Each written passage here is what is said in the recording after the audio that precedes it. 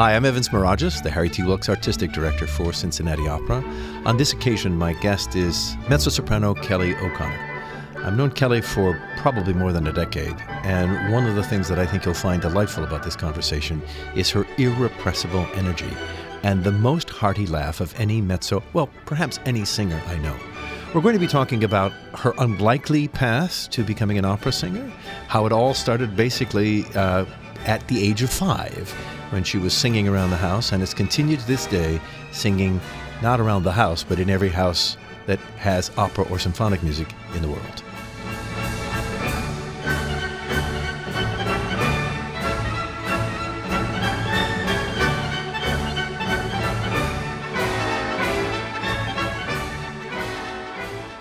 My guest today is mezzo-soprano Kelly O'Connor. 2019 marks the 10th anniversary of your debut with Cincinnati Opera, Kelly.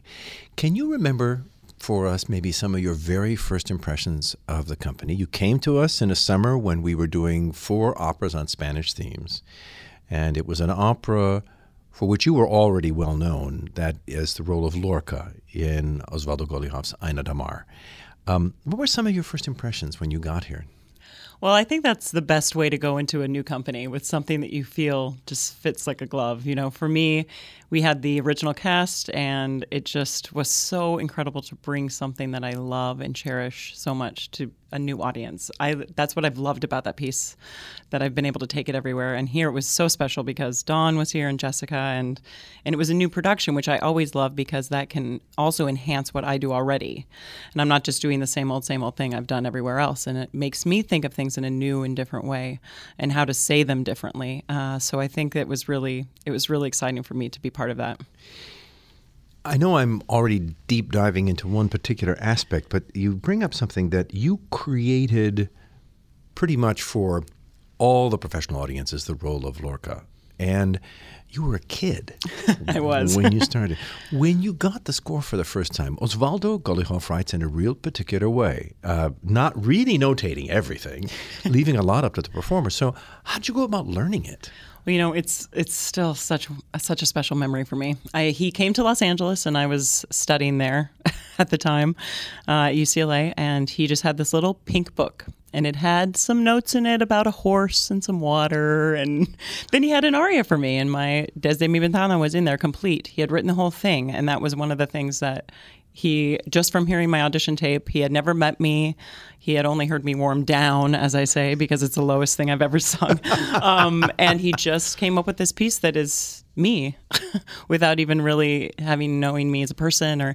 But that's what was in the score. It was so interesting. And I still have that original little red book. And, you know, he says, I still remember you came, you had your little sweater tied around you, and you had your little tape recorder. And I recorded him playing my aria. I mean, it was just a magic moment, you know, to have that with him by myself. So, yes, I was very green. He always said that. It was just, I had never done any operas. I had only been in choir, and something about my voice just sparked that interest in him. And so I think it was beneficial that I was so green. Mm-hmm. Because I had no idea. I'm like, who's this Don Upshaw? Who's this? What's Tanglewood? I don't know. Where am I going? You know, everything to me was new and unknown. So it kind of was better that way, that I didn't know what I was stepping into. I was in the audience the night it premiered with another one-act opera that has vanished without a trace, and probably rightfully so. But I remember being simply blown away. And I know this was the first version of the opera. He went and made some revisions after that.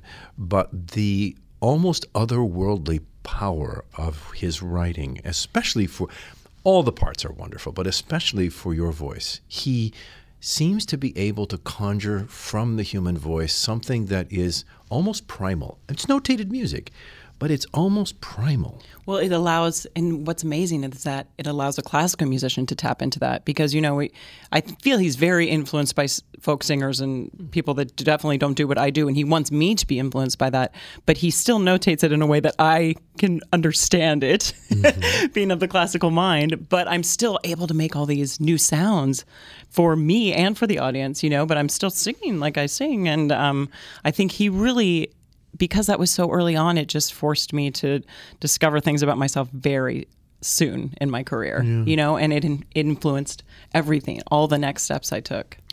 You have done a great deal of music by living composers, and we joked together after you were here and after we've worked together elsewhere, please hire me for something by a dead composer. And I remember you came back to us to sing a role that you might not initially associate with Kelly O'Connor, if you know her from the music of John Adams and Osvaldo Golijov, Suzuki in Butterfly. Yes. What were some of your impressions of doing that part? Well, to me, that experience and the one following here was very influenced by the cast. The people that you chose to be part of that opera really still have a lasting mark in my life. And Maria Luigia Borsi, of course. Yes, and Roberto de Candia, who I just adored, and we were like family. And, you know, in that opera, it's so important that as Suzuki, I feel this extreme connection to her. And Maria, I just felt so much sympathy for her, and I just loved playing that part with her. I think the fact that she was Butterfly really influenced my love for that part, because at first, you know, yes, I'm like, okay, I'm moving the shoji, I've got a child, I've got the tea, I'm probably the most clumsy person you could hire for this job. This might not be your best choice, but, you know, I just had to, but I'm me, so I'm going to try to bring what I can to that. And I just really felt for her, so I had to live that journey and make it my own. It was a great challenge for me. But it was a challenge you met not only superbly, but in a sympathetic way that is rare. And you've hit upon something I'd love for you to expand upon a little bit. What are some of the aspects of that chemistry on stage when a cast gels together? What are some of the things that you take away from that experience that make it so special? Oh my gosh. Well, besides the friendships, which, you know, surprisingly, it's hard to have lasting relationships in this career. You would think, oh, we have this intense, 3 months or 2 months, and it's like camp. We're all together. We're living together, or we're working every day, and then you never see these people again, and it can be so devastating that you've created this beautiful thing, and then they're gone. It's an Abschied, as I say in absence. But for me, I still see these people all the time. You know, they're in my life. I went to Italy and I saw Roberto, and he said, if you come to Italy and you do not see me, I will never forgive you. And I just love that, I mean, that's beautiful. And Hadley, someone from the Fledermaus that I did as well, good friends, I see him all the time. So it really just, also for me, not really being an opera person, an opera buff, if you will, I think it really changed my opinion of it, because I'm always kind of like, well, is this going to be... am I going to really enjoy this as much as I love doing concert music, because I can be myself? I really love doing concert as well. But it's just those experiences. I mean, I don't know if I can do Fledermaus again, because that cast was so spectacular and I had the time of my life. And I never thought I would, speaking Russian dialogue. So, and I don't know if it's a particular perversity of my own personality, knowing you well. So the first time you come to us, it's with a role with which you are identified. The second time you come to us, you sing Suzuki in a Puccini opera, and I bet if any of your living composer friends saw your name in that program book, they'd have thought, has she lost her mind? And the third thing I come and ask you to do is comedy. Exactly. It's a pants role. You're used to doing pants role because, Of course, Lorca is a pants role, and as a mezzo-soprano, you do roles that are nominally male on stage but require a female singer. So did doing comedy for the first time give you any chills and It was fantastic. willies? It was so fantastic. But again, it's the cast. I mean, I felt like I was just feeding off of this energy that was created in the room. I mean, a lot of things happened kind of in an improv way, which does not happen in opera.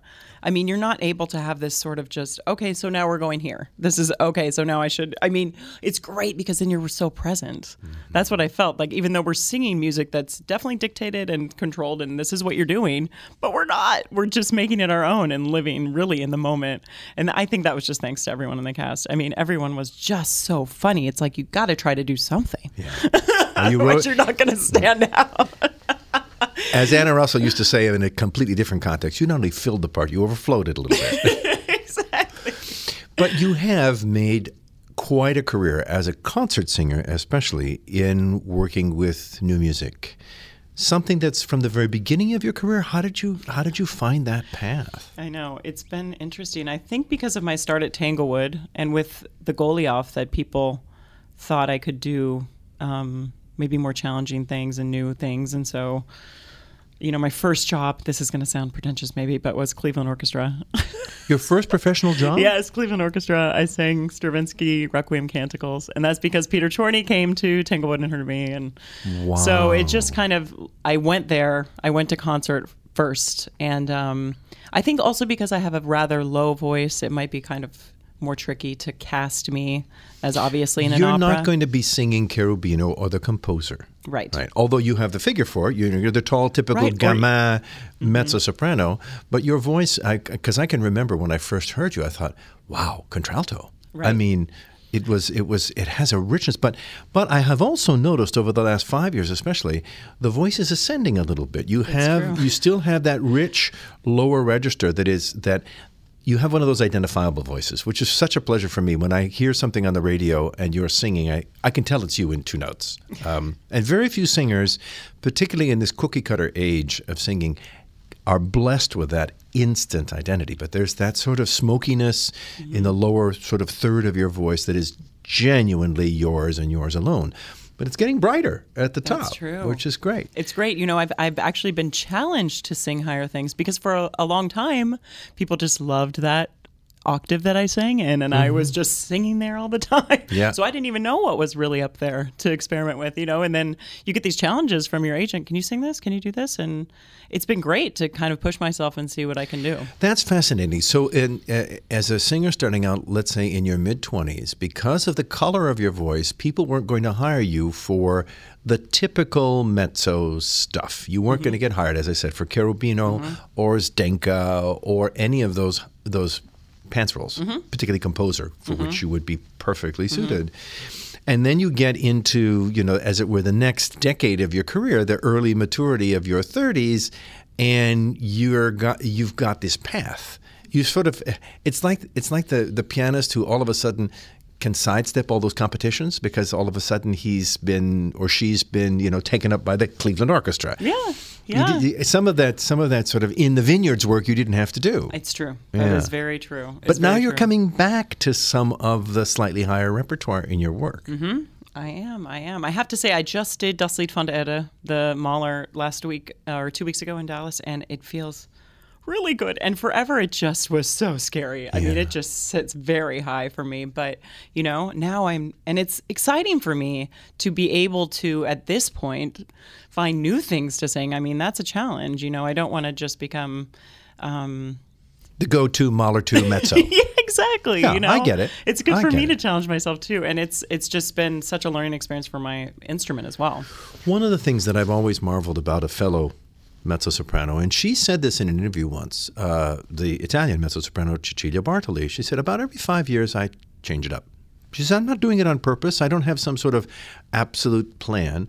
But about every 5 years, I get restless artistically, and I want to do something different so that I don't get typecast as, she's going to sing Cenerentola until she's old enough to be a grandma. Right. And you seem to be doing something quite similar in that you still have this allegiance to the living composers. And I want to spend a little time talking about your special relationship with John Adams, because I identify the vocal melos of his work so much with the work you've done with him. But so, I mean, has this ever crossed your mind that this is sort of a regular cyclical thing in your life, that every few years or so something happens and you're doing something different? Or is it just natural? I think maybe both. I think it's a plan, because I have an amazing agent who is like family to me, and he, I think never wants to see me stop singing. So it's great to reinvent for because many he has reasons. to pay his rent. But, because I'm hungry. That's why I also love new music. I love being able to sing something for the first time for people. Like, I don't have anyone in my ear. I'm not copying anybody. I'm creating this in the moment. And that's so fantastic. Because for so much of my life when I was young, I would just listen to everyone, and I'm a very good copycat. So I think it really influenced how I would sing, Voce Sapete, or if I had audition arias, I think I really was trying to replicate what I had heard. So now for me, if I get a MIDI file, maybe singers hate getting that MIDI file, but for me, that's not a voice. I love it. So I will learn the notes, and then anything I bring to it is me. Wow. It's all fresh and new. So I really like that challenge, that I'm the one that's coming up with this, brand new idea. I had this singer come up to me who had done Ina de Mar somewhere, and they said, yeah, I just based, I listened to your recording and you're the Lorca. I mean, that's insane to me that people will come up and say, yeah, you're the person. I mean, you're being copycatted now already. No, I'm the copycat. But that's fantastic. I mean, how cool is that? I think we should all want to do that because it forces us to step out of our box and kind of maybe be a little uncomfortable and make not pretty sounds all the time and figure things out. You hit on something right there, is that quite often young singers are, I remember this interview that Renee Fleming gave once about this extraordinary afternoon she had with Leontyne Price, and how Leontyne Price said to her the most important piece of advice of her career, which is, you're going to be well known and you're going to have everybody tell you what they think is best for you. And she called it the noise. She said, you're going to have to spend most of your energy shutting out the noise that surrounds you when you become well known. And it would seem to me one of the things that you have been able to do is to really know yourself as a singer, but also be still willing to discover things about yourself. You seem to be, as an artist, you seem to be quite centered. Did this come naturally? Is this something that's hard-won? I know. It's so interesting when you put these things into words. I've never thought of it that way, but I also think I've been guided in a way that allowed me to just be myself. And I was never forced, never forced to maybe take a role that maybe, just wasn't right and didn't feel great. I think everything just kind of really happened organically. I can think of maybe just a few times when I thought, we're going to chalk this up to learning. Yeah. One and done. One and done. We're not going there. We're not going there again. Yeah, it's not so much. So it's just been, again, because I was, surrounded by brilliance from the beginning. I mean, Don, Osvaldo, Robert Spano, my first professional conductor I ever worked with. It's just, that's ridiculous. You started at the top. I did. And speaking of starting at the top, how did you meet John Adams, America's most celebrated, prolific, living composer? Peter Sellers. Peter Sellers, actually. The director, Peter Sellers. Yes. He had this idea for the Gospel According to the Other Mary, which is the piece that John and I collaborated on.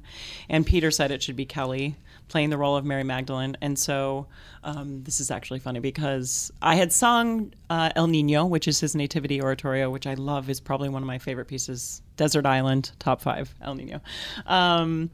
And so I sent him a recording, and I was very worried because El Nino is very high. Right. So and then especially for you, yes, 15 years ago.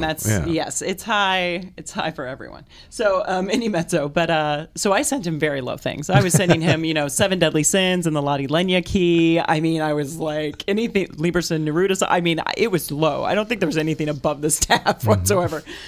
So, great. He said, thanks for the CD. So I get to his house in Berkeley, and he starts playing the opening scene, which has a measure of rest, and then I start screaming A's, like at least 20 A's in the first 5 pages. Now, for our listeners, we have to give them a little music nerd cue. If you think that the note that thrills you most when a soprano sings it is a C, right? The A is just a step or so away from that. So you have a mezzo-soprano, which is a lower voice to begin with, living in soprano territory. Yes. Scary, yes. right? Exactly. I said, I know. I actually said to my set, I think maybe this is for Don Upshaw. So if we could go back and rewrite all of it. So he had to change the entire opening. No A's left. There was not an A left behind. So that made me very happy. And I said, did you get a chance to listen to that CD? And he was like, no. It's my favorite. That's John. It's classic John. Yeah. Great. I know, because I'm the high part, which is so funny that Mary Magdalene is the high female part in that oratorio. But yeah. So whereas someone like Osvaldo Golijov thrives on the improvisation that comes from his aesthetic, John Adams is very different. That is Talk true. a little bit about his working method as it relates to singers and what you've taken away from working with John. That's so interesting. Exactly, because I came from this, this tradition with Osvaldo, which was I don't know, sing whatever vowel you want. It says improv. I don't know. Do we, I had this girl covering me when I was singing Lorca one time. She said, you're singing these rhythms wrong or this. And I said to Osvaldo, I've been doing this for years. Why haven't you told me that? He's like, I don't care. I mean, he doesn't care, he just doesn't. It's not, he's like, it's great what you do. I don't need to tell you that you're singing the wrong rhythm. That's like the least of his worries. But with John, there's so much that would fall apart if I didn't sing exactly what's on the page, that I think it's very important that you are always where you are meant to be. Mm-hmm. So the challenge there is finding the freedom in it. I don't want it to sound like I'm counting or doing math or, especially when you memorize things like this. It's interesting. And I found that helped me a lot when I forced myself to memorize a John Adams, because then it's just in my body and I'm not just looking at the music and just very, infatuated with that. Well, that's fascinating, because it's what instrumentalists say about the music of Aaron Copland. When you listen to it, it sounds so free and easy, but when you rehearse it, it's frightening. Robert Spano says he would rather do The Ring than trying to have to rehearse El Salón Mexico, because it is just so demanding of you rhythmically to get it right. And John's music is very similar. That's true. The whole thing's going to fall apart if you can't. Especially for me in the opening scene in Mary, it's with chorus. It's the orchestra is playing it's gangbusters. It's 10 pages of very intense. Don't mess up. And but it's great because it's really forced me to not just embrace my love of, I can do what I want, and this is my voice and myself, and getting in touch with that. But I still have to be a good musician. I mean, I can't just do what I want up there. And it's been a really good challenge for me. No, particularly in an oratorio with an 80 or 90 piece orchestra and a 120 piece chorus and other soloists. And you are the title character. It doesn't mean that you have license to run all over the stage like a crazy person. Exactly. Musically or otherwise. Exactly.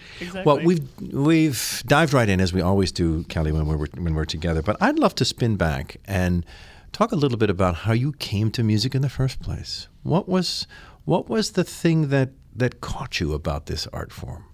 Well, it's so funny because my mom says my kindergarten teacher said I could sing. So I guess I've just been singing forever. I don't know what I was singing in kindergarten, but no one in my family is musical. And my first choral conductor in elementary school, she was my voice teacher. Where did you grow up?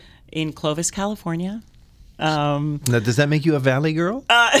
The Central Valley? Is that how it works? Yeah. Audra McDonald is also from Fresno, California, so there you that's go. A pride moment for me. But so I was always in choir. Elementary school, junior high, high school, every choir I could be in. I was in like lunch choir, after school choir, morning, zero period choir. It was like show choir. I did all of them.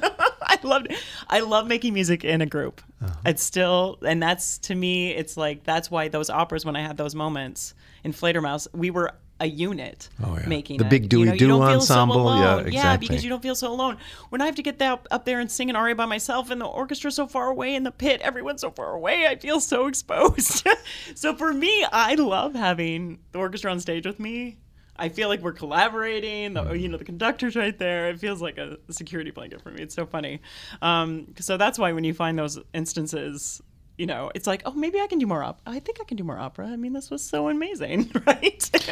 Yeah, because you have been equally known, if not somewhat more known, as a concert singer. Mm-hmm. So you're discovered as having a voice from the age of kindergarten, as it were. Yeah. Did you start taking formal voice lessons fairly early? What did you do about training? I think so. Yes, probably around middle school. So I might have been 12 or 13. But I was singing. My voice really, really wasn't what it is now. No surprise. But I sang a lot of soprano, which is very interesting. But it was because it was all head voice. It was like this not connected and amazing thing. So it's so funny. When you say you're using head voice for our listeners, that means you are basically singing almost a little bit like a flute. In other words, not really trying to support it as an opera singer would have to support it to project it into a hall. Right.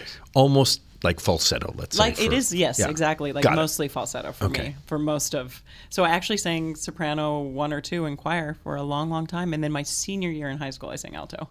which people would just be in shock about, and then when I went to USC, I mean, I didn't have any, I guess I developed an ear. That's what I actually am.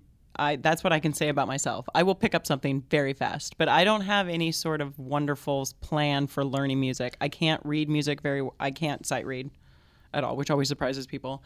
But when I went to USC, University of Southern California in Los Angeles, I auditioned for choir, and the conductor there said, "You're going to have to work really hard. You really want to be in chamber choir?" And I said, yes, but I had to spend every day in a practice room because I have to plunk out the notes. I mean, I couldn't, but I did also pick it up. He would put these incredible sight readers around me, and I would just pick it up. Like, I can pick it up very fast, but it's that good ear. Yeah, it's that ear. Mimic ear. Yeah, mimic, someone should again. probably do a study someday as to what is the gift of mimesis and how does it develop, and how are some kids gifted with it and others not? Because it is true. I mean, if you're a good mimic, you're probably a quick learner, right? To boot. It's true. It's so interesting. So you're singing in choir. You're at USC. I did the sets for Turn of the Screw. I moved the sets for Cenerentola. I did the spotlight.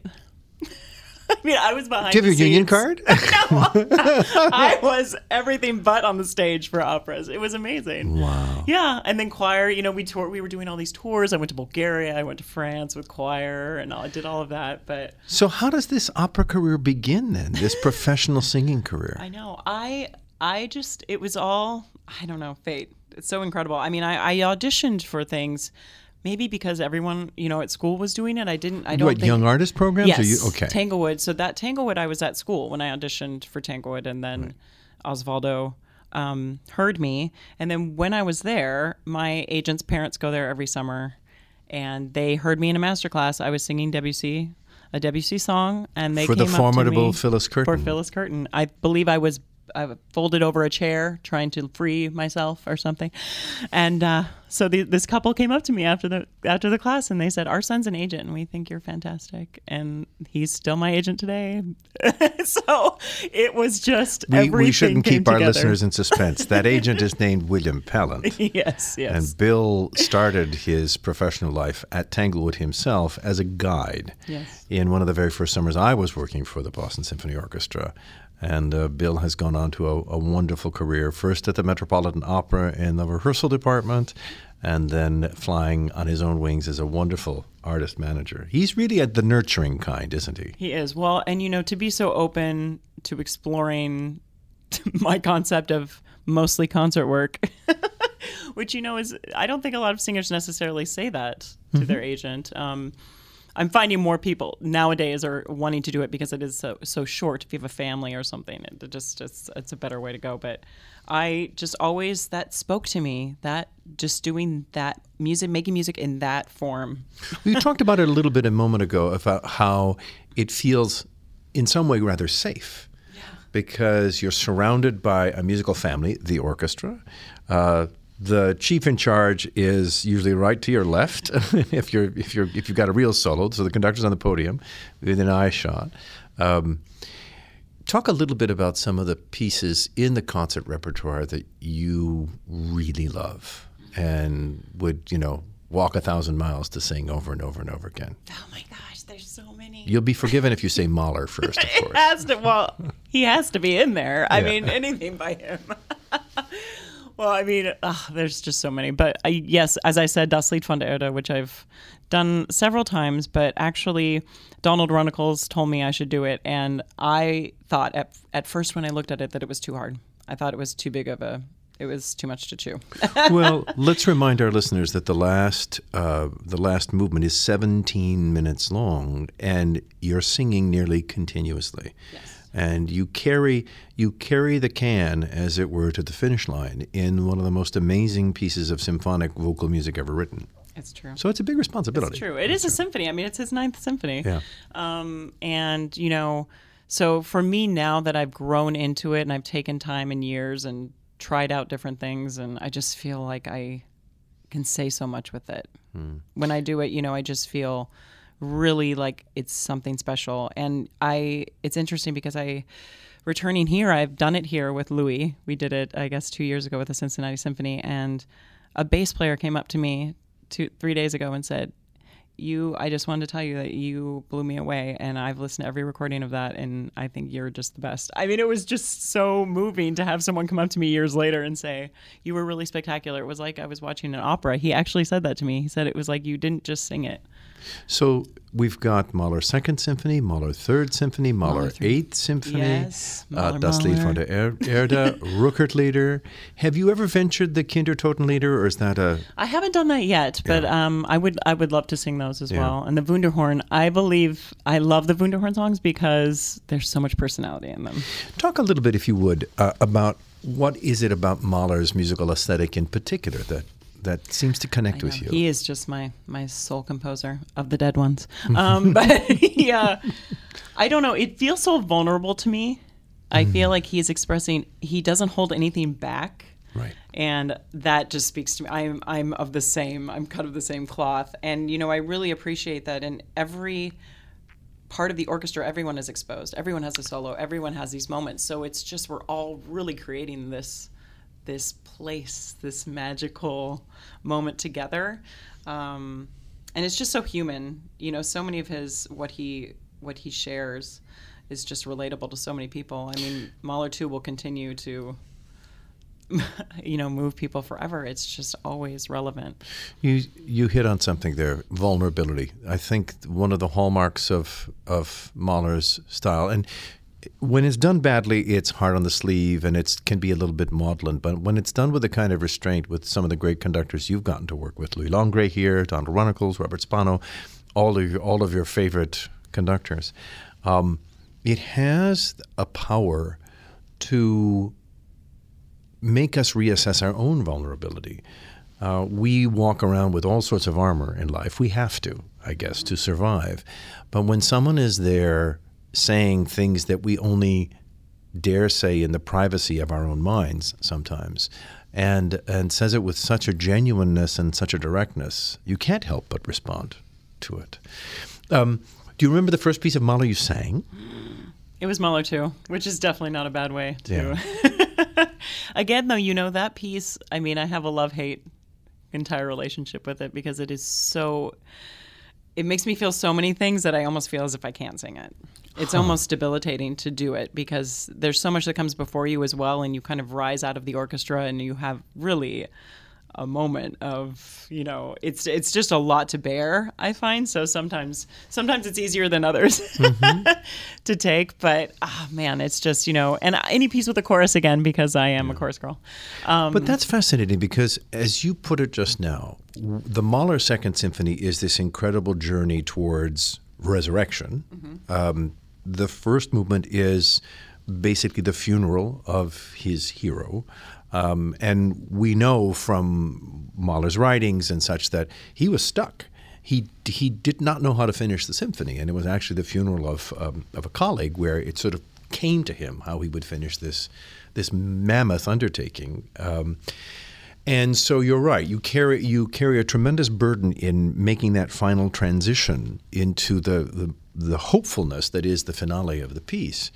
Whereas in the Mahler Third Symphony, you're another panel in this amazing altarpiece that has several panels of what the birds tell me, what nature tells me, and eventually, of course, what love tells me. So Mahler Third Symphony must be a little bit easier because you're sort of a standalone song, as it were. Yes, and it's exactly. It's a... Actually, that's my favorite one, just for the fact that I get to sit on stage for the last movement. The last movement of Mahler 3 is my absolute favorite piece of music. It's 30 minutes of going to heaven and back.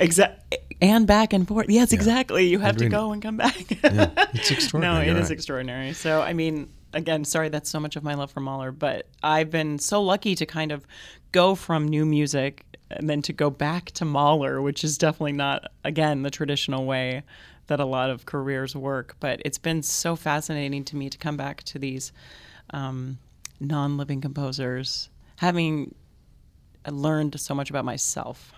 I think that's been a blessing, that I feel very secure in myself and my artistry and how I can bring it to this instead of feeling so overwhelmed by the history of it. it's been much better. It's much better for me to do it that way, I think. As a living, breathing performer, I'm sure we all have days when we think, that was pretty good. And days we think, I could have done better. Do you have any internal measurements for if a performance satisfied you or not?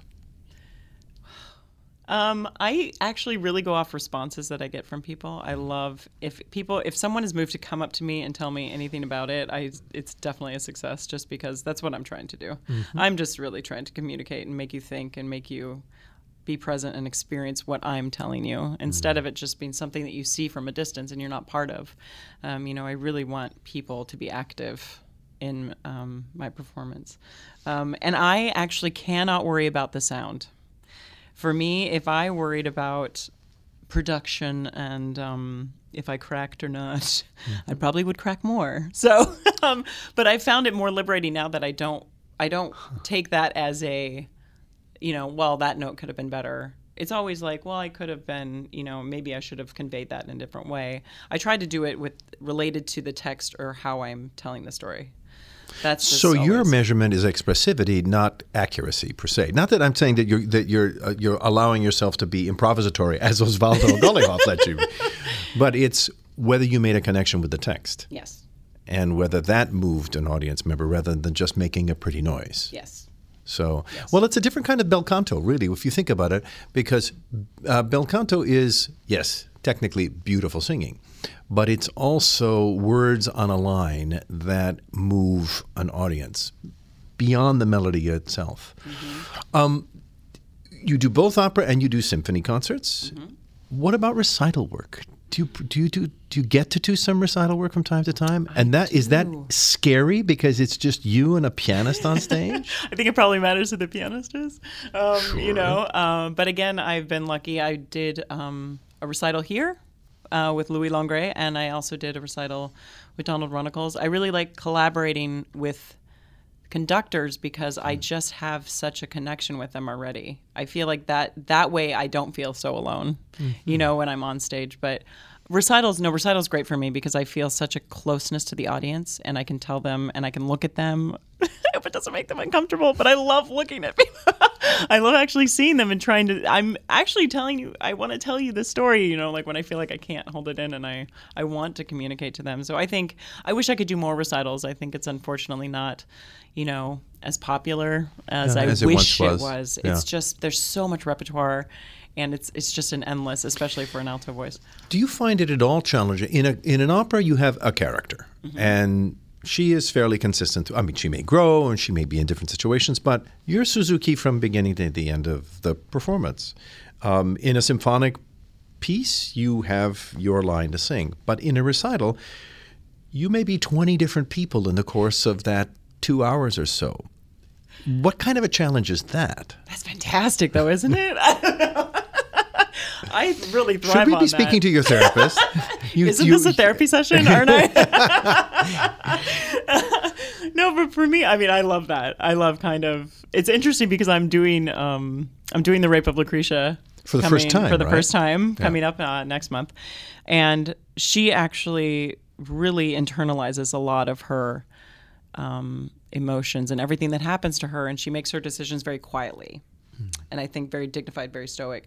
And I normally am the person that's not like that. So I was telling the director, it's actually a great challenge for me because that's not who I am at all. I mean, I would figure out things very loudly. And she, has made the decision, and this is how it is already. She's, she does it all on her own. So that's a really fantastic challenge for me. So I'm really looking forward to that. You've talked about a couple of your Cincinnati experiences and how gratifying they have been. Looking over what is already a considerable career for someone so young, have there been a couple of peak experiences that when someone asks you that question, they come immediately to mind? Well, I did think of probably one of my most memorable moments was the first time I sang at Carnegie. Memorable for just about anybody, yes. I would suppose. Also because when you sing at Carnegie, you only get that day. I mean, there's no rehearsal in there. You are in there, you have a rehearsal in the morning, and then you're singing. So it's very fast, everything there. And I sang Peter Lieberson's Neruda songs with the Chicago Symphony, and they were, cast before Lorraine Hunt Lieberson, the wonderful, incredible mezzo-soprano, passed away, with Bernard Haitink conducting, and she was going to sing them. And so when she passed, I got recommended to sing them, and I'd never worked with Haitink. I'd never met Peter Lieberson. So all of it, that was an incredible moment for me to be able to also sing that piece, which now has become almost kind of mine. I've done it with 25 orchestras, which is incredible. And recorded it with the Atlanta Symphony. Yes. Right? And Robert Spano. Yes. So anybody who wants to figure it, listen to it, they can. They can, please. Yes. So describe, if you would, if you can recall it, the day and the evening of that performance, some of the emotions you felt. What was it like to step out on that stage for the first time? That's a massive place. Stern is definitely unlike anything. The big auditorium. The big auditorium there. Yeah.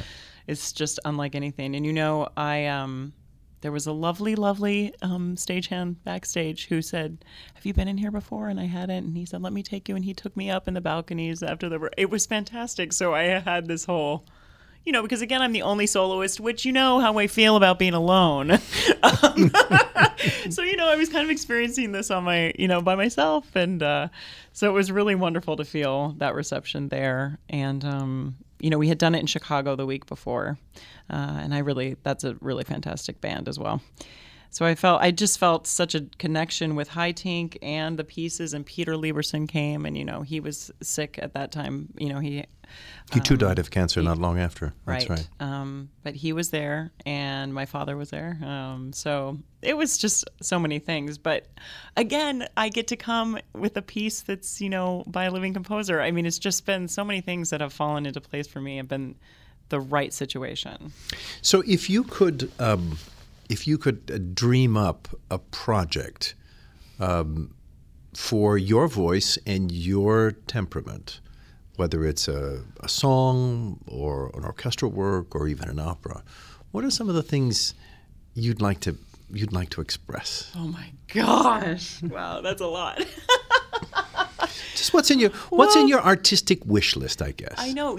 I really love making different sounds. I think I would really love to do, I love singing the Barrio folk songs because I can do so many different things with my voice, and people just can't believe that's one person, and I love that. Also because it just challenges me to figure out my instrument. I mean, what are the limits? What can I do? What shouldn't I do? Mm-hmm. And so I think that I would really love to have another. I've been trying to talk, sell it out a little bit to try to find another Barrio. I would like a modern sort of Barrio folk songs, more folk songs. I think I really, really relate to that. Any particular tradition? Do you want to go into the Eastern European folk tradition, the South American folk tradition? I think both of those. Yes, definitely. I mean, I have a Portuguese background, and I love Portuguese, and I would love to have something in Portuguese. But composers, if you're listening, Portuguese. But I think, there's just so much. There's so much out there, and again, like I said, I think the comedy was such a surprise to me. I would like that challenge again, but the right situation. And also, I like exploring doing things not in the way I would do them. Because at first you get cast, maybe because that's how you are. That could also happen. That's easy for a producer to say. Exactly. That's Kelly O'Connor. That's Kelly O'Connor. Exactly. Yeah. Exactly. So it might be role. Nice, to not go against type a little bit. Yeah, to go against it. I would like that. I don't mind a challenge like that. I feel like I've learned so much from. If you had told me I was going to be in an opera where I spoke with a Russian accent, no. That was never going to happen. No, never. For Evans, that's what I had. But then it just liberated me. It's amazing what people, because that's a challenge. No one had cast me as Orlovsky. Yeah. So it's great. Well, but a lot of that comes from, I think, developing mutual trust between a performer and a producer, to know that he or she has your best interests at heart, and that's rare in any business to find that level of trust, and it's one that doesn't come easily but it does come with experience. It does come with experience and with time, but when you're looking at your life as a performer, Would you like to do more opera, or are you pretty happy with the sort of couple times a year that it happens now? I mean, what's the balance? What's the ideal balance for you? I think that's good. Yeah, I've got one this year. I think that's good. Because I mean. So is there an opera that you want to be cast in that someone hasn't cast you in yet? Well, I have not done a full staged Carmen, and it needs to happen. I've sung it in concert, and I'm telling you, I was very surprised by how I can sing that very well. And I wouldn't just say that. So, and you could act up a storm. Well, but that's also a different side that I'm not necessarily as obviously a sex kitten, if you would say.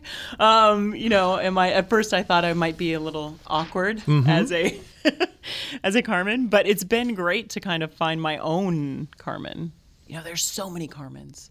I mean, you can just go down a rabbit hole of what should I do? And it's one of the things that makes it a treasurable opera, because it doesn't need to be done just one way. We've seen Carmens who are cool and collected and fatalistic and know that knife is waiting for them from the first moment you see them on stage. We've seen Carmens who are impetuous and they live for the moment, and their thought process is almost feral, and everything in between. Right. It's one of the reasons that it still gets produced by nearly every opera company nearly every year, because it is an inexhaustible well. That's true. And there are 100 different ways, if not 1,000 different ways to play Carmen. Yeah. That's a very nice hint. I try. So, as we affectionately call them, the dead composers in concert, are there pieces you haven't done yet that you'd also like to do? Concert work. Dream of Gerontius, I have not done, and You'd be a wonderful angel. Yes, I would love to do that. Yeah. I think I would really. And there are pieces I haven't done a lot that I'd love to do. I did a Wesendonck Lieder, which again was a very challenging, scary thing for me, because that's very, very high and mostly soprano sing it, but I loved it. But there's a version by Hans Werner Henze for a small ensemble that's set lower. It was actually written for a mezzo. Oh. He adjusted it. No one tells me that, and then I just I'm forced to sing the high notes. But it was a very good challenge. So I loved that. I loved Sea Pictures, the Elgar. Oh, the Elgar Sea Pictures, right.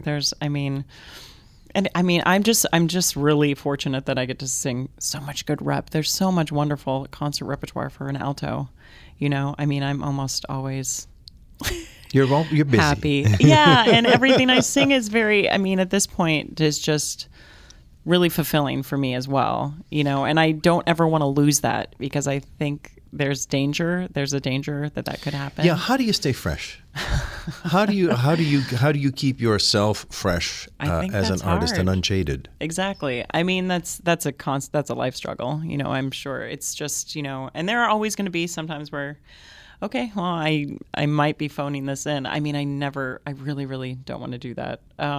So I try to be present. And even, in this day and age with so much social media, so much on your phone, it's nice for me. I always try to not have it when I'm making the music, don't bring it on stage. Don't bring it. It's just, don't bring it into the rehearsal room. Yeah, let's just separate from that and be present in this moment. Again, that's good for us.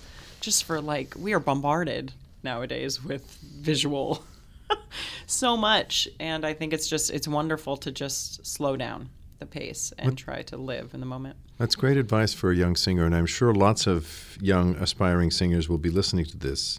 And it comes to that time in the conversation where I am obliged to ask delightedly, do you have any advice for young singers starting out? Because you have had an unorthodox path. I know. You haven't done the usual, I went to school, I went to a conservatory, I did a young artist program, I found a manager eventually, I did a tour of Europe for auditions. You've done none of that. I know.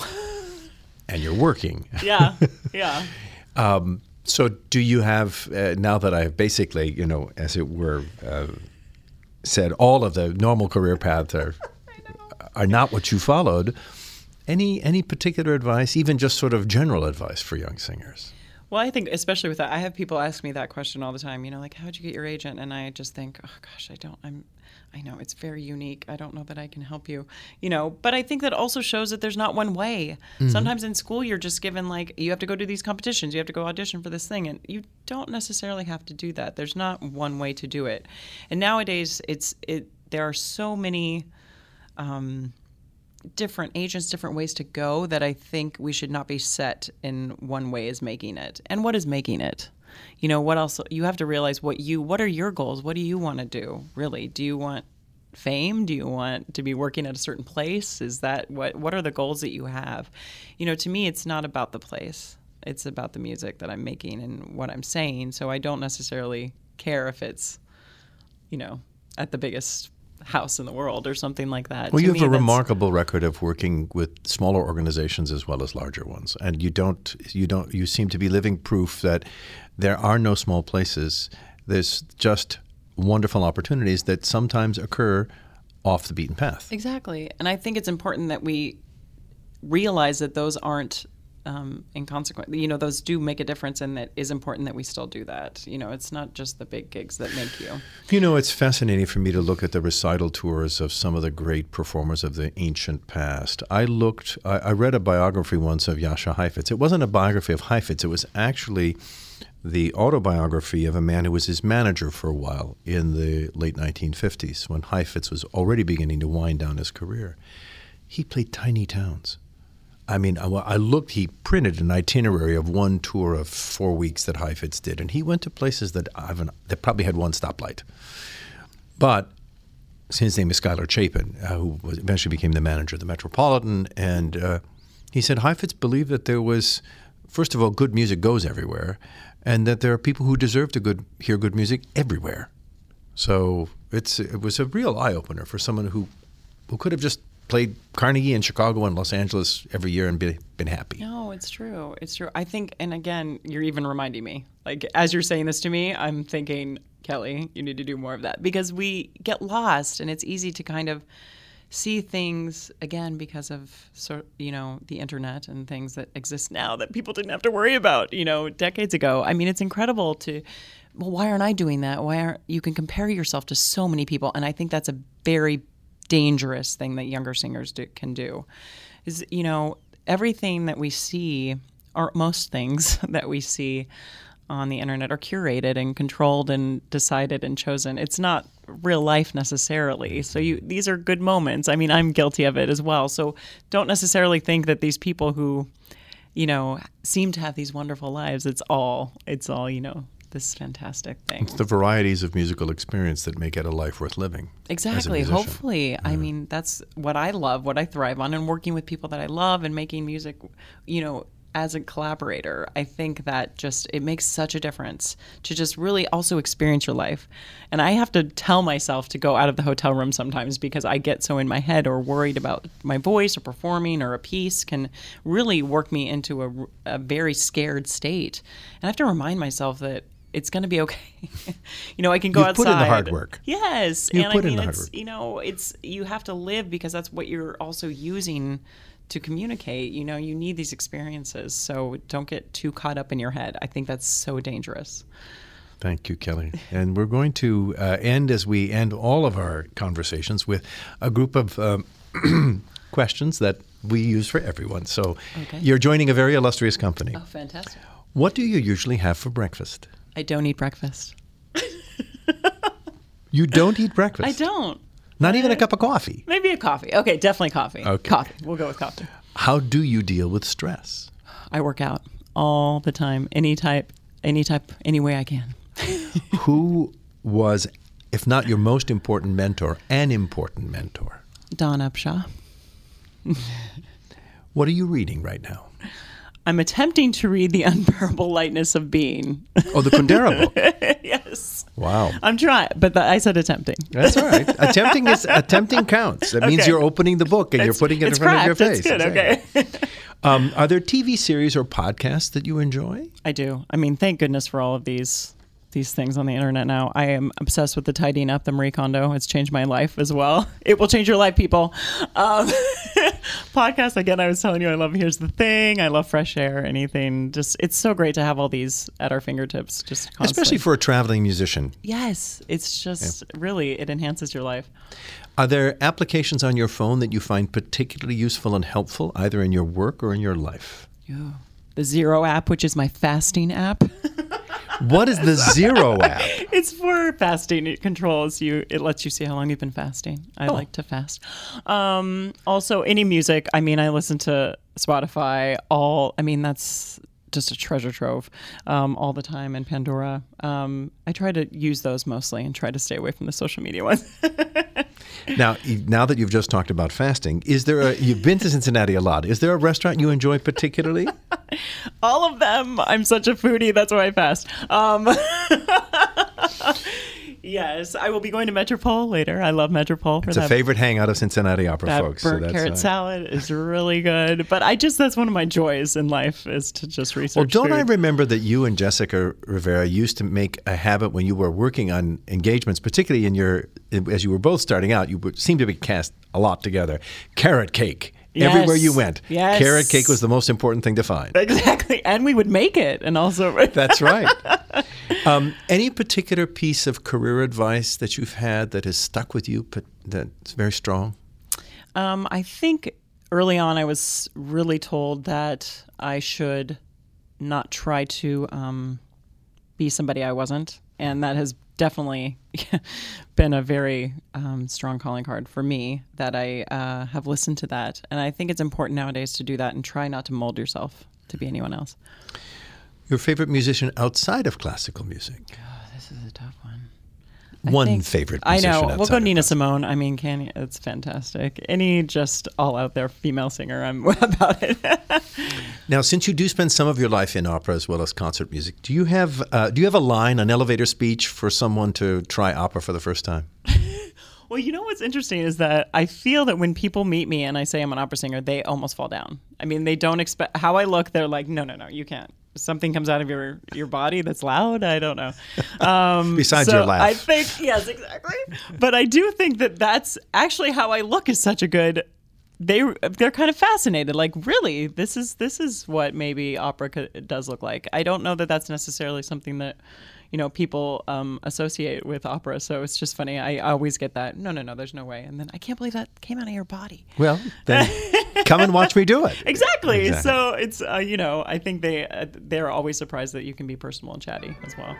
Kelly, thank you so much for spending time with us. Thank you so much.